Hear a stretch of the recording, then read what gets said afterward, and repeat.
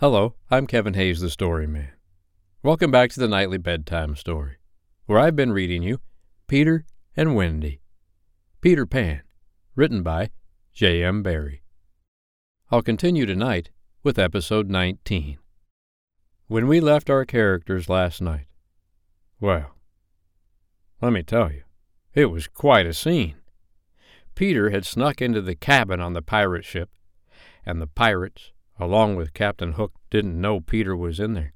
They thought it was some kind of crazy ghost monster thing or something, and he kept sending in pirates, and they didn't want to go in because they didn't come back out once they did. And then Captain Hook, not knowing it was Peter in that cabin that was causing all the mischief, decided he was going to send in all the boys, and if they didn't come back out, no big loss. If they did, well, perhaps they would get rid of the bad thing in the cabin. So he sent all the boys into the cabin and waited for the results. While the boys were in the cabin with Peter, Wendy was tied to the mast out of the pirate ship along with those nasty pirates. She knew Peter was in there, and she was waiting to see if Peter was going to come out of the cabin and save them all. But will he? Well, let's find out in tonight's 19th episode of Peter and Wendy, Peter Pan, written by J.M. Barrie. She had not long to wait. In the cabin, he had found the thing for which he had gone in search, the key that would free the children of their manacles. And now they all stole forth, armed with such weapons as they could find. First signing to them to hide, Peter cut Wendy's bonds, and then nothing could have been easier than for them to all fly off together. But one thing barred the way, an oath. "Hook or me this time." So when he had freed Wendy, he whispered to her to conceal herself with the others, and himself took her place by the mast, her cloak around him so that he should pass for her. Then he took a great breath and crowed. To the pirates, it was a voice crying that all the boys lay slain in the cabin, and they were panic-stricken. Hook tried to hearten them, but like the dogs he had made them, they showed him their fangs, and he knew that if he took his eyes off them now, they would leap at him. "Lads," he said, ready to cajole or strike as need be, but never quailing for an instant. "I've thought it out. There's a Jonah on board." "Aye," they snarled. "A man with a hook." "No, lads. No, it's the girl. Never was luck on a pirate ship with a woman aboard. We'll right the ship when she's gone." Some of them remembered that this had been a saying of Flint's. "It's worth trying," they said doubtfully. "Fling the girl overboard," cried Hook, and they made a rush at the figure in the cloak. "There's none can save you now, missy," Mullins hissed jeeringly. "There's one," replied the figure. "Who's that?" "Peter Pan the Avenger," came the terrible answer. And as he spoke, Peter flung off his cloak. Then they all knew who it was that had been undoing them in the cabin, and twice Hook essayed to speak, and twice he failed.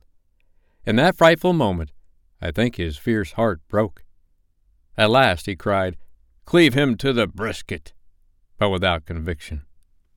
"Down, boys, and at them!" Peter's voice rang out. And in another moment the clash of arms was resounding through the ship. Had the pirates kept together, it is certain that they would have won. But the onset came when they were all unstrung, and they ran hither and thither, striking wildly, each thinking himself the last survivor of the crew.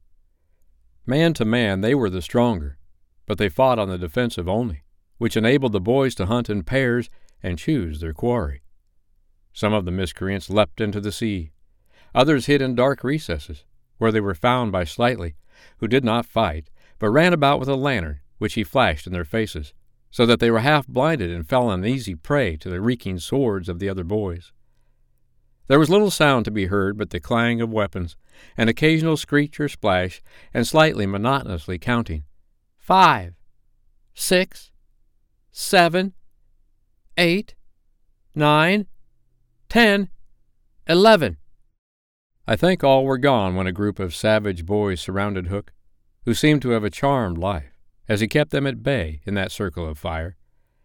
They had done for his dogs, but this man alone seemed to be a match for them all. Again and again they closed upon him, and again he hewed a clear space. He had lifted up one boy with his hook, and was using him as a buckler, when another, who had just passed his sword through Mullins, sprang into the fray. "Put up your swords, boys!" cried the newcomer. "This man is mine!" Thus suddenly Hook found himself face to face with Peter. The others drew back and formed a ring round them. For long the two enemies looked at one another, Hook shuddering slightly, and Peter with a strange smile upon his face. "So, Pen," said Hook at last, "this is all your doing." "Aye, James Hook," came the stern answer, "it is all my doing." "Proud and insolent youth," said Hook, "prepare to meet thy doom." "Dark and sinister man," Peter answered, "have at thee." Without more words they fell to, and for a space there was no advantage to either blade. Peter was a superb swordsman, and parried with dazzling rapidity. Ever and anon he followed up a feint with a lunge that got past his foe's defense.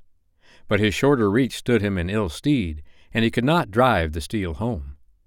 Hook, scarcely his inferior in brilliancy, but not quite so nimble in wrist-play, forced him back by the weight of his onset, hoping suddenly to end all with a favorite thrust, taught him long ago by barbecue at Rio. But to his astonishment he found this thrust turned aside again and again. Then he sought to close and give the quietus with his iron hook, which all this time had been pawing the air. But Peter doubled under it and, lunging fiercely, pierced him in the ribs. At sight of his own blood, whose peculiar color, you remember, was offensive to him, the sword fell from Hook's hand, and he was at Peter's mercy. "Now!" cried all the boys. But with a magnificent gesture, Peter invited his opponent to pick up his sword. Hook did so instantly, but with a tragic feeling that Peter was showing good form. Hitherto he had thought it was some fiend fighting him, but darker suspicions assailed him now. "Pan, who and what art thou?" he cried huskily. "I'm youth. I'm joy," Peter answered at a venture. "I'm a little bird that has broken out of the egg." This, of course, was nonsense, but it was proof to the unhappy Hook that Peter did not know in the least who or what he was, which is the very pinnacle of good form. "And to it again," he cried despairingly. He fought now like a human flail, and every sweep of that terrible sword would have severed in twain any man or boy who obstructed it. But Peter fluttered round him as if the very wind it made blew him out of the danger zone, and again he darted in and pricked. Hook was fighting now without hope. That passionate breast no longer asked for life, but for one boon it craved, to see Peter bad form before it was cold forever. Abandoning the fight, he rushed into the powder magazine and fired it. "In 2 minutes," he cried, "the ship will be blown to pieces." Now, he thought, true form will show. But Peter issued from the powder magazine with a shell in his hands, and calmly flung it overboard. What sort of form was Hook himself showing? Misguided man though he was, we may be glad, without sympathizing with him, that in the end he was true to the traditions of his race. The other boys were flying around him now, flouting, scornful, and as he staggered about the deck, striking up at them impotently, his mind was no longer with them. It was slouching in the plain fields of long ago, or being sent up for good, or watching the wall game from a famous wall. And his shoes were right, and his waistcoat was right, and his tie was right, and his socks were right. James Hook, thou not wholly unheroic figure, farewell, for we have come to his last moment. Seeing Peter slowly advancing upon him through the air with dagger poised, he sprang upon the bulwarks to cast himself into the sea. He did not know that the crocodile was waiting for him, for we purposely stopped the clock, that this knowledge might be spared him. A little mark of respect from us at the end. He had one last triumph, which I think we need not grudge him.